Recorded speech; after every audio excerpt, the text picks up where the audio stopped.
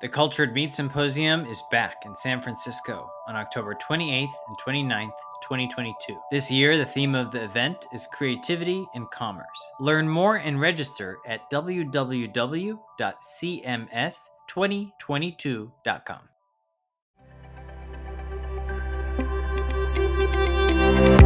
Thanks for joining us on the Cultured Meat and Future Food Show. We're excited to have Joe Fassler of The Counter on this episode. Joe Fassler is The Counter's deputy editor. His reporting has been included in the Best American Food Writing and twice nominated for the James Beard Media Award. A 2019 and 2020 Ted Scripps Fellow in Environmental Journalism at the University of Colorado Boulder, he's the author of 2 books, a novel, The Sky Was Ours, forthcoming from Penguin Books, and Light in the Dark, Creativity, Inspiration, and the Artistic Process. Joe and I discuss his recent article entitled Lab-Grown Meat is Supposed to be Inevitable. The Science Tells a Different Story, something that has actually caused quite a bit of discussion within the industry. Let's jump right in. Thanks for joining us on the Cultured Meat and Future Food Show. We're excited to have Joe Fassler on the episode today. Joe, welcome to the show. Thanks, Alex. Great to talk. So there's definitely been a lot of buzz within the industry from your recent article, and I'm excited to get a little bit deeper into that. But before we do, tell me a little bit about your background. Sure. So I'm deputy editor of The Counter, and we're a single subject nonprofit newsroom covering the business, politics, and culture of American food. And what I love about Counter is that we're not a general interest publication. We don't really write about TV or sports or all these other things. We just do food. That's all the time. But we look at food from a variety of angles, and we do all kinds of stuff. We do plenty of stories on the history and culture of food. Lots of stuff on supply chain issues. We do long, essays and investigations and all kinds of stuff. But food is really our beat, specifically through the lens of the US, because it's such a vast topic that we have to start somewhere and we have to limit it somewhere. So we really do have a US-focused publication, but beyond that, we try to examine food and the implications of it, of our eating, and of our agriculture from every angle. Excellent. And I have some cliff notes of the article here, so you might see me referencing it from time to time. But I really want to focus the discussion around the article from September 22nd, less than a month ago. Lab-grown meat is supposed to be inevitable. Science tells a different story. I first want to say, Joe, I've been receiving a lot of emails about this article, so I can't even imagine how much kind of feedback or kind of comments you must have been receiving. Have you been seeing more feedback from this article than other articles, would you say? It's been pretty overwhelming. Yeah, there's been a lot of discussion, both, on social media and comments boards and publicly, but I've received a lot of mail as well. And it's really been fun to talk to people on this one. I've had all kinds of responses. I would say for the most part, very positive, regardless of whether the person writing to me is someone who is financially or emotionally invested in cultured meat. There are people saying, this is sobering, but thank you for your reporting. I feel like I understand it better. I've also heard from a lot of people from the industry, some of whom have only spoken to me, sort of off the record, just saying, thank you for saying this. This is the kind of thing we can't talk about. But it's not that the industry is unaware of these issues. I would say after the piece came out, I was surprised and impressed to find out how fluent I think a lot of folks who are actually working on this problem one way or the other really get this stuff. But I think the kind of public conversation, specifically when it comes to the sort of general interest media, is way behind where the conversation within the industry actually is. And that was one thing I was hoping that the piece could rectify. So it's been thrilling to hear from folks, and I've been very gratified by the response to the piece and some of the honesty and humility that I've seen coming from folks who have put a lot of time or a lot of money into making this work out. You mentioned that people within the industry felt they can't really touch on some of these topics that you've covered. Why do you think that is? I think that it's because it's an emerging industry that is still very early on. The whole point of my piece is that there's a lot of sort of fundamental challenges that remain unsolved. And whether those challenges are solvable in a way that leads to an economically viable food product, I think is still an open question in either direction.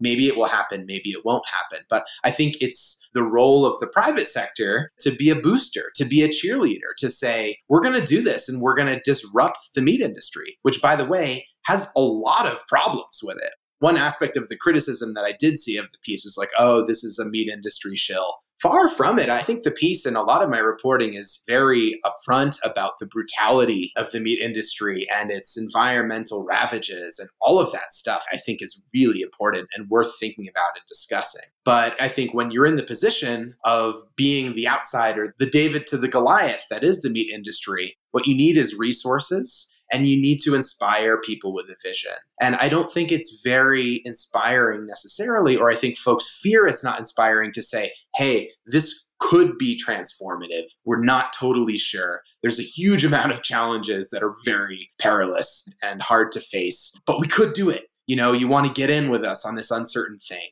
It's much more effective to say, listen, the meat industry is $1 trillion. We're going to get a big chunk of that. And it's happening now. Do you want in or are you going to be left behind? And so I think because of that rhetoric, which is very present in the press, these companies have put themselves in a position where it's hard to talk honestly about that. And I think that's where the story came in. I want to mention that some of the feedback I've gotten was diversity is definitely a good word for it, because we have folks that are anti-cultured meat saying this is an awesome article.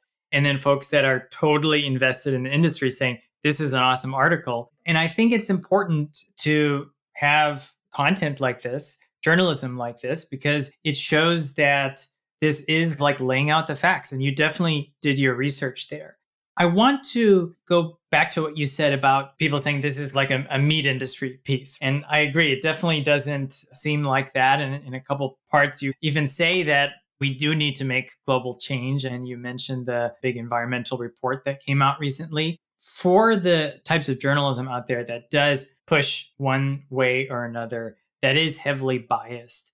And this is really coming from a personal standpoint. What is the best way to sort through that? Our audience, how do they kind of sort through something that might be leaning heavily towards the meat industry or heavily towards another direction? I would even take a step back from that and say that I think the media really needs to rethink the way it reports on emerging industries. And this is a great example of it. I mean, I don't know that I necessarily see a lot of meat industry friendly journalism out there. The media loves meat industry exposés. And I think the media also loves startup stories. And so I don't know that I'm necessarily seeing journalism that somehow prioritizes the talking points of the meat industry. I think I do see a lot of journalism that is advancing the talking points of the alt protein industry. And I think that happens for reasons that are unintentional and well-meaning for the most part, but I think really need to be addressed. And it's one hope that I have for the piece that can be the beginning of that conversation. I think part of the reason that happens is we do live in a time of enormous technological change, and everyone knows it, and everyone on Earth is experiencing it to some degree. And I think that there's this narrative that's taken hold, like everything is changing. And 10 years from now, things are going to be totally different than they are now. And anything's possible. And to an extent, I think that's true. But it's also resulted in this really uncritical sort of stance in a lot of journalism, where the media is just like, look at this hot new shiny thing, whether it's cultured meat or self-driving cars or whatever. And they sort of unintentionally play into this inevitability narrative, even if those things are still very far away. And I think that's irresponsible. So one specific way that it happens is largely the way the general media reports on cultured meat is through the lens of investment, because that's easy, right? It's concrete, it's newsy, and it's something that's happening all the time. It's like, okay, this company just raised $40 million. This company just raised $140 million. Now Tyson is investing in a cultured meat company. All of these headlines taken together, they kind of create this impression that this is a booming industry. And to an extent, it is. It is growing relative to itself. But what the media has not done is really shown that investment doesn't necessarily mean anything, that investors invest in companies for all kinds of reasons, often just to hedge their bets. or because they have FOMO because someone else did it. And some of the off the record conversations I've had with people within the industries, they're like, listen, investors do not do their due diligence. Like some of them couldn't pass a biology class. Like they don't know what they're doing. What they're interested in is the shiny prize. And they also know a lot of their investments are going to fail, right? That's the whole venture capital model is you invest in 10 companies and 9 fail and one of them grows 10x and you're good. By simply reporting on investment as though it's some kind of indicator of the meat industry being on the way out or of the viability of this technology, I think is incredibly misleading. And I think part of the reason journalists do that is because the science when it comes to this stuff is very complicated. And it took me months to try to even get a grasp on some of the basics. I think folks have just sort of avoided doing that work. But I hope that can change. I hope that we can no longer decouple the investment story from the scientific story, because ultimately they're going to come together and ultimately they are the same thing. You've done a very good job of really linking to all of the kind of critical articles and really documents that you cover. And you do get pretty deep, which is really exciting. And for those of you that are watching or listening, there should be a link directly to the Counter article from Joe in the show notes. And so if you haven't looked at it already, it'll be right there.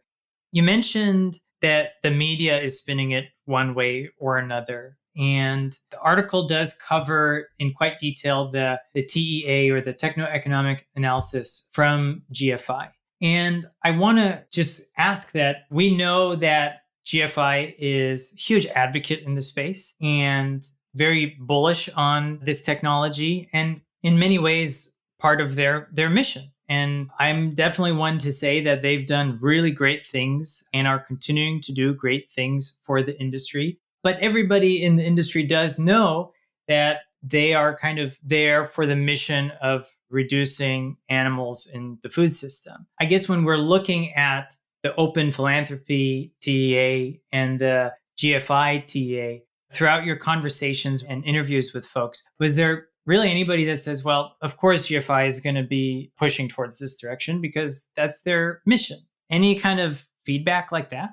Yes, I think, and I would say also as well with Open Philanthropy that did the much more robust TEA, I think within the industry, Open Phil is known for being slightly more skeptical of cultured meat, though they have been a big investor in some plant-based companies and is very aligned with the mission of cultured meat. So I did talk to some people who aren't necessarily in the piece, and I talked to a lot of folks who, it's a long story and they just didn't end up appearing in the piece. But one attitude that I did hear is yes, we expect to hear this from Open Phil and we expect to hear this from GFI. And in a way, these are two unsurprising conclusions from two organizations who have a broadly understood reputation in terms of where they sit.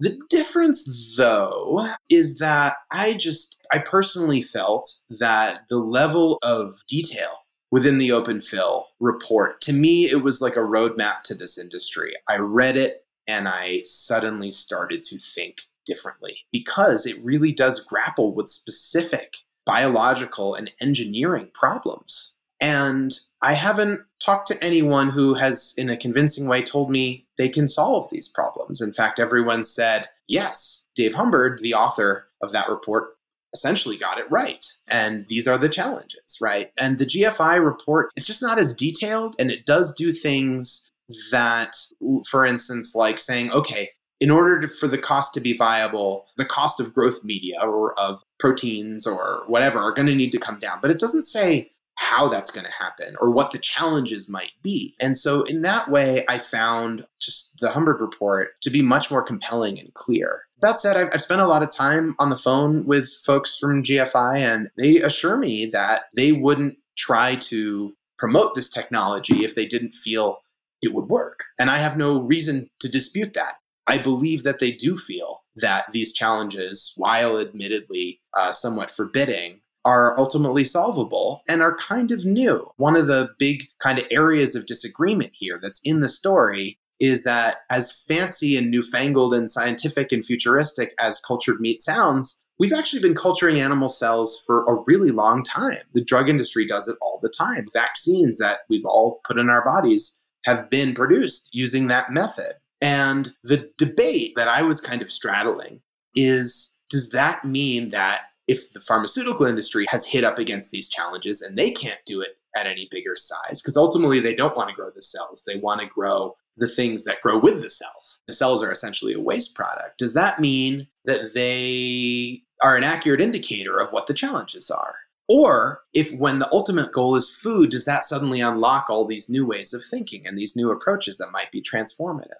And I still think that's an open question, but that's where these two reports are really different, because this stuff isn't new and the challenges are very well established. It's just if approaching it like food can bring some new ingenuity and new parameters to the table that might change the situation as we know it. There's an example that the industry uses a lot, and it's an example that I think you'll either love or hate. And that example is electric cars, right? And so we're starting to see electric cars on the road. I'll be a little bit more specific. We see Teslas on the road, but for a long time, and even now, the amount of Teslas produced compared to some other auto manufacturers only was a very small percentage. And over time, technology improved. And of course, there weren't these kind of technological barriers that we didn't believe would happen with electric cars. Maybe 20, 25 years ago, we felt that there were these technological barriers, but we have overcome that. And debatably, we can say that electric cars are a success and the next wave of the future. Would you say that you can see cultured meat overcoming some of these challenges, whether it is either for example, replacing FBS or even scalability from a standpoint of contamination? Do you personally feel that through time, maybe not by 2030, but through time, we would be able to overcome these challenges and the only meat we would have could be cultured meat? I've heard a lot of criticisms of that argument. So one of them is that electric cars are not biology and cells are. And biology does have hard limits. There's only so much you can do. And so I'm not sure it's a great parallel in that way. And when we have seen new technologies explode, if you want to talk about Moore's Law, right, it has to do with semiconductors and how many you can fit on a microchip. And it's not really dealing with cells, which are alive and really have needs that are fixed. You can mess with them, you can play with them, you can even genetically engineer them, although that creates all kinds of cultural and regulatory issues that I don't think these companies are eager to wade into. They're just a really different animal. They're literally an animal. And I'm not sure that it's a good parallel in that sense. But even if it was, I think that, again, and this is maybe where I'm more talking about the media than I am talking about the industry, but this inevitability narrative for cultured meat to reach price parity with conventional meat, prices would have to fall faster than semiconductors fell during the boom times that Moore's Law describes. They would have to essentially cut prices in half every 2 years, which is Moore's Law, right? That still wouldn't be fast enough to reach price parity by 2030. People all the time, they look at this and they say, well, look at the way, of semiconductors has fallen. This would actually have to beat that in order to reach price parity by 2030. So that would just be an enormous undertaking that, by the way, isn't just about growing cells, but it's about scaling up entire sub-industries to support this industry. In my piece, I talk about the need for feed and amino acids and how there's just not enough of that stuff out there to really supply a growing cell cultured meat industry. These bioreactors don't exist at the volume that would be needed. So there's all of these industries that would need to scale up all at once, a vast undertaking. And I think the questions that remain are, one, are investors really going to have the patience once they figure this out, that it's not around the corner? Because it's just not. I think we may all taste it in our lifetimes. Certainly cultured meat as a blended product or as a niche product is on the horizon. But in terms of meaningfully taking on market from the meat industry, when investors figure out that it might not be in 10 years, it might not be in 20 years, it might be longer, how much of an appetite are they really going to have to continue to fund this? And how much of a foothold will companies really be able to gain? The other question is, how much money can we afford to put into such an unproven technology when we have so many dire problems at this very moment right now? And there are things that we do know that work already. We know what we need to do to address climate change. If that's the rationale, there are a lot of things we can do that don't have anything to do with cultured meat. And I think the third aspect of it cultured meat isn't going to work unless we do certain things anyway. So one of those things is creating vast amounts of renewable energy. If we don't do that, the environmental aspect of cultured meat doesn't make sense, right? By GFI's own numbers, we have to have renewable energy for this to be a climate-friendly product. It could be worse than some forms of meat production without renewable energy. So given that that's the baseline requirement, what if we first start to put our energy into that? I think that's a criticism that's hard to avoid. And you can argue, can't we do two things at once? Yes, we totally can. But on the other hand, there is a limited amount of political will. Right now, we're fighting over what our climate policies should look like, how many trillions we can afford to invest in infrastructure. And as politicians are wrangling over every dollar, every bit counts. It is a zero-sum game to a certain extent. So I don't have the answers to these, but I wanted to pose these questions. And I hope the debate will start to focus more on timelines and priorities that are realistic so that we can together try to find the best way forward. I think that one kind of really important thing that you highlighted was that the industry and GFI specifically is trying to get public funding into the sector. And I think what you mentioned makes a lot of sense, is that there's only so many dollars we can put in different places. And we know for a fact that energy is one of the things that we do need to put those dollars towards. I think that's interesting. I think that when we look at the article, I felt like we almost had a follow-up within the story when you did start bringing in folks like Justin from Wildtype. And I think George from VOW in Australia also wrote a follow-up. And their take was really that we are not producing to replace all the fish or meat in the world. And it is going to be this kind of niche or luxury product. And sushi is already a luxury product. Once the Wildtype facility, tasting facility opens up, is that something you would be interested to try? Would you be interested in trying the cultured meat there? Yeah, I would love to. I think this stuff is fascinating. I think the science behind it is ingenious. And I think it opens up questions that I'm really interested in, just as a writer and as a journalist. Like, what does it mean to eat meat without slaughter? What does it mean to eat animal cells that never lived in the way that we think of animals living? What are the implications of this? I'm fascinated and intrigued by it. I think there's a lot of really charismatic, talented people in the space who are unbelievably interesting to listen to. And yeah, I don't think cultured meat is bad. It's not my place to say that. I think it's fascinating. I would eat it without hesitation. But I do think we should have realistic conversations about if what this is going to be is a niche product for, Americans who want more options and can afford to pay for them. Does it really make sense to hype them as a climate change solution?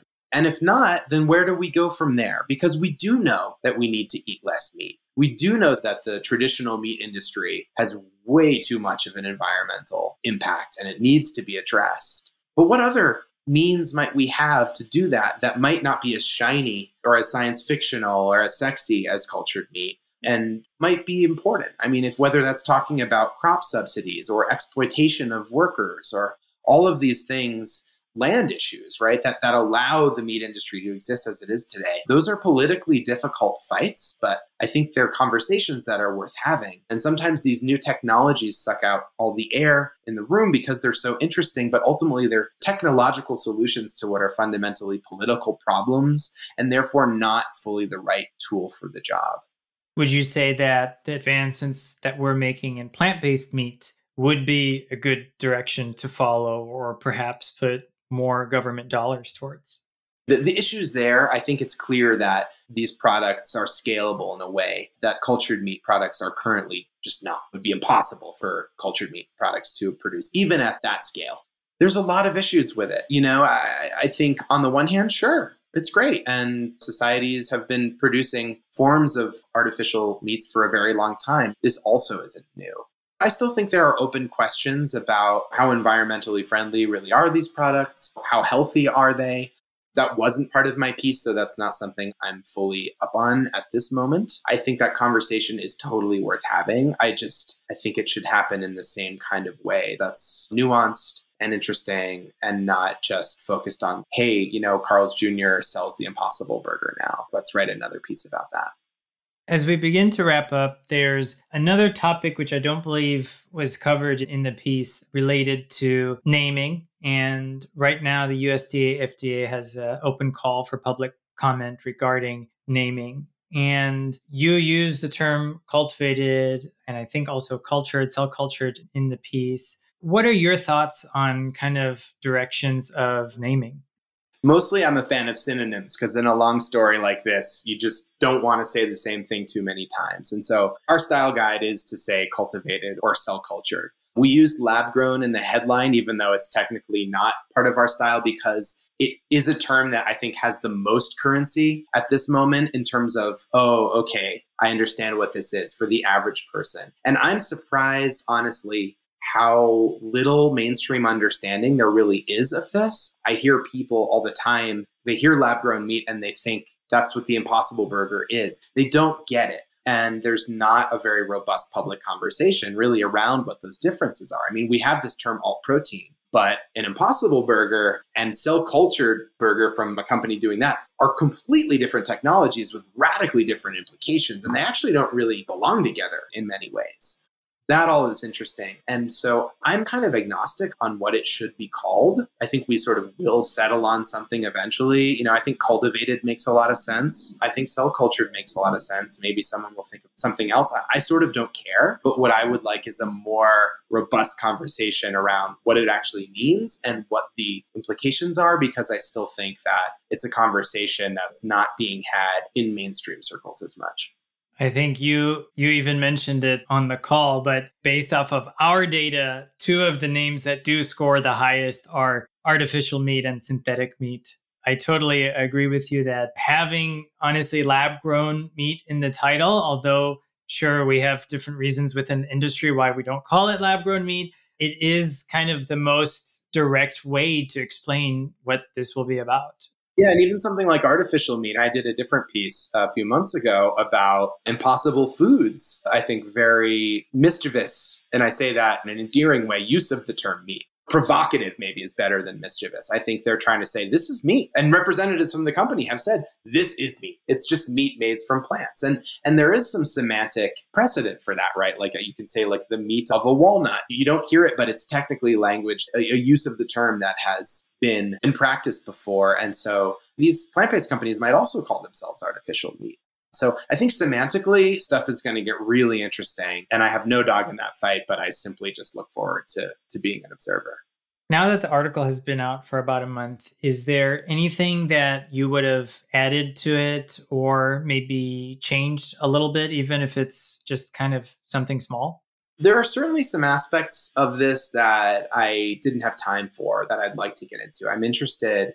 I don't want to say too much about that because it's work I still might do, but I'm interested in the health aspect, which is not at all touched on in the piece. And there's some aspects of the sterility conversation that I might have gone into more detail about, which is really interesting. A big part of this is just the debate around how aseptic are these spaces going to need to be, and how much is the threat of an errant virus or bacteria going to have the ability to shut down these plants? And the folks who cleave more towards the pharmaceutical end of things say, listen, like the idea of this being like a brewery, or I've even heard some people say, oh, it's just going to be like a bread maker on your countertop and you're going to grow meat there. They find that laughable. They find it absurd. That said, there's plenty of folks within the industry who say, no, look, the brewery model is our goal and we'll get it to be like a commercial kitchen and that'll fly. And I think that remains to be seen. So I'm fascinated by that debate. I'd like to do more with that. But yeah, I'm not going to go away as far as this topic is concerned. I think it is such a fun thing to write about because it is so potentially transformative. Even if that radical potential is never fully realized, and maybe it will be, it's so tantalizing. And I get the appeal. I get why people want to talk about it. I get why folks want to devote their lives to it. I really do. But I think the role, that I play and that we play at the counter is to be the check on that optimism, especially when there's so much money sloshing around. It's just really easy for unrealistic promises and pledges to start to get out there. And thank you and the counter for all of the work that you do. You could find the article linked below on the counter, and we'll have a direct link to that. You can also get in touch with Joe through the Counter website. Joe, are there any last insights that you have for our listeners? And you mentioned the Counter is a nonprofit. Is it something where listeners can make donations to? Yeah, we are reader supported and we're always looking for new members to support our journalism. That can be a one-time donation or a recurring donation. And what's great about that for us is we really are an independent voice. We rely on philanthropic organizations and everyday readers to publish our journalism. And so we can take the time that it requires to do a story like this, which it took me maybe 4 or 5 months to really focus on this. It's not a luxury a lot of for-profit publications have because they're so driven by clicks. They're so driven by eyeballs. We kind of look at it the other way, right? It's if we do the right story, then we'll get the eyeballs. We don't need them. We want impact, but we're not monetized by the number of page views we get. And so we can do a story like this that takes a lot of very careful reporting, that takes many months, but hopefully, I hope, can be the beginning of a new phase of the conversation. Joe, thank you so much for being with us today on the Cultured Meat and Future Food Show. My pleasure, Alex. I'd love to talk anytime. This is your host, Alex, and we look forward to seeing you on the next episode. This program was produced by H Media. We'll see you soon.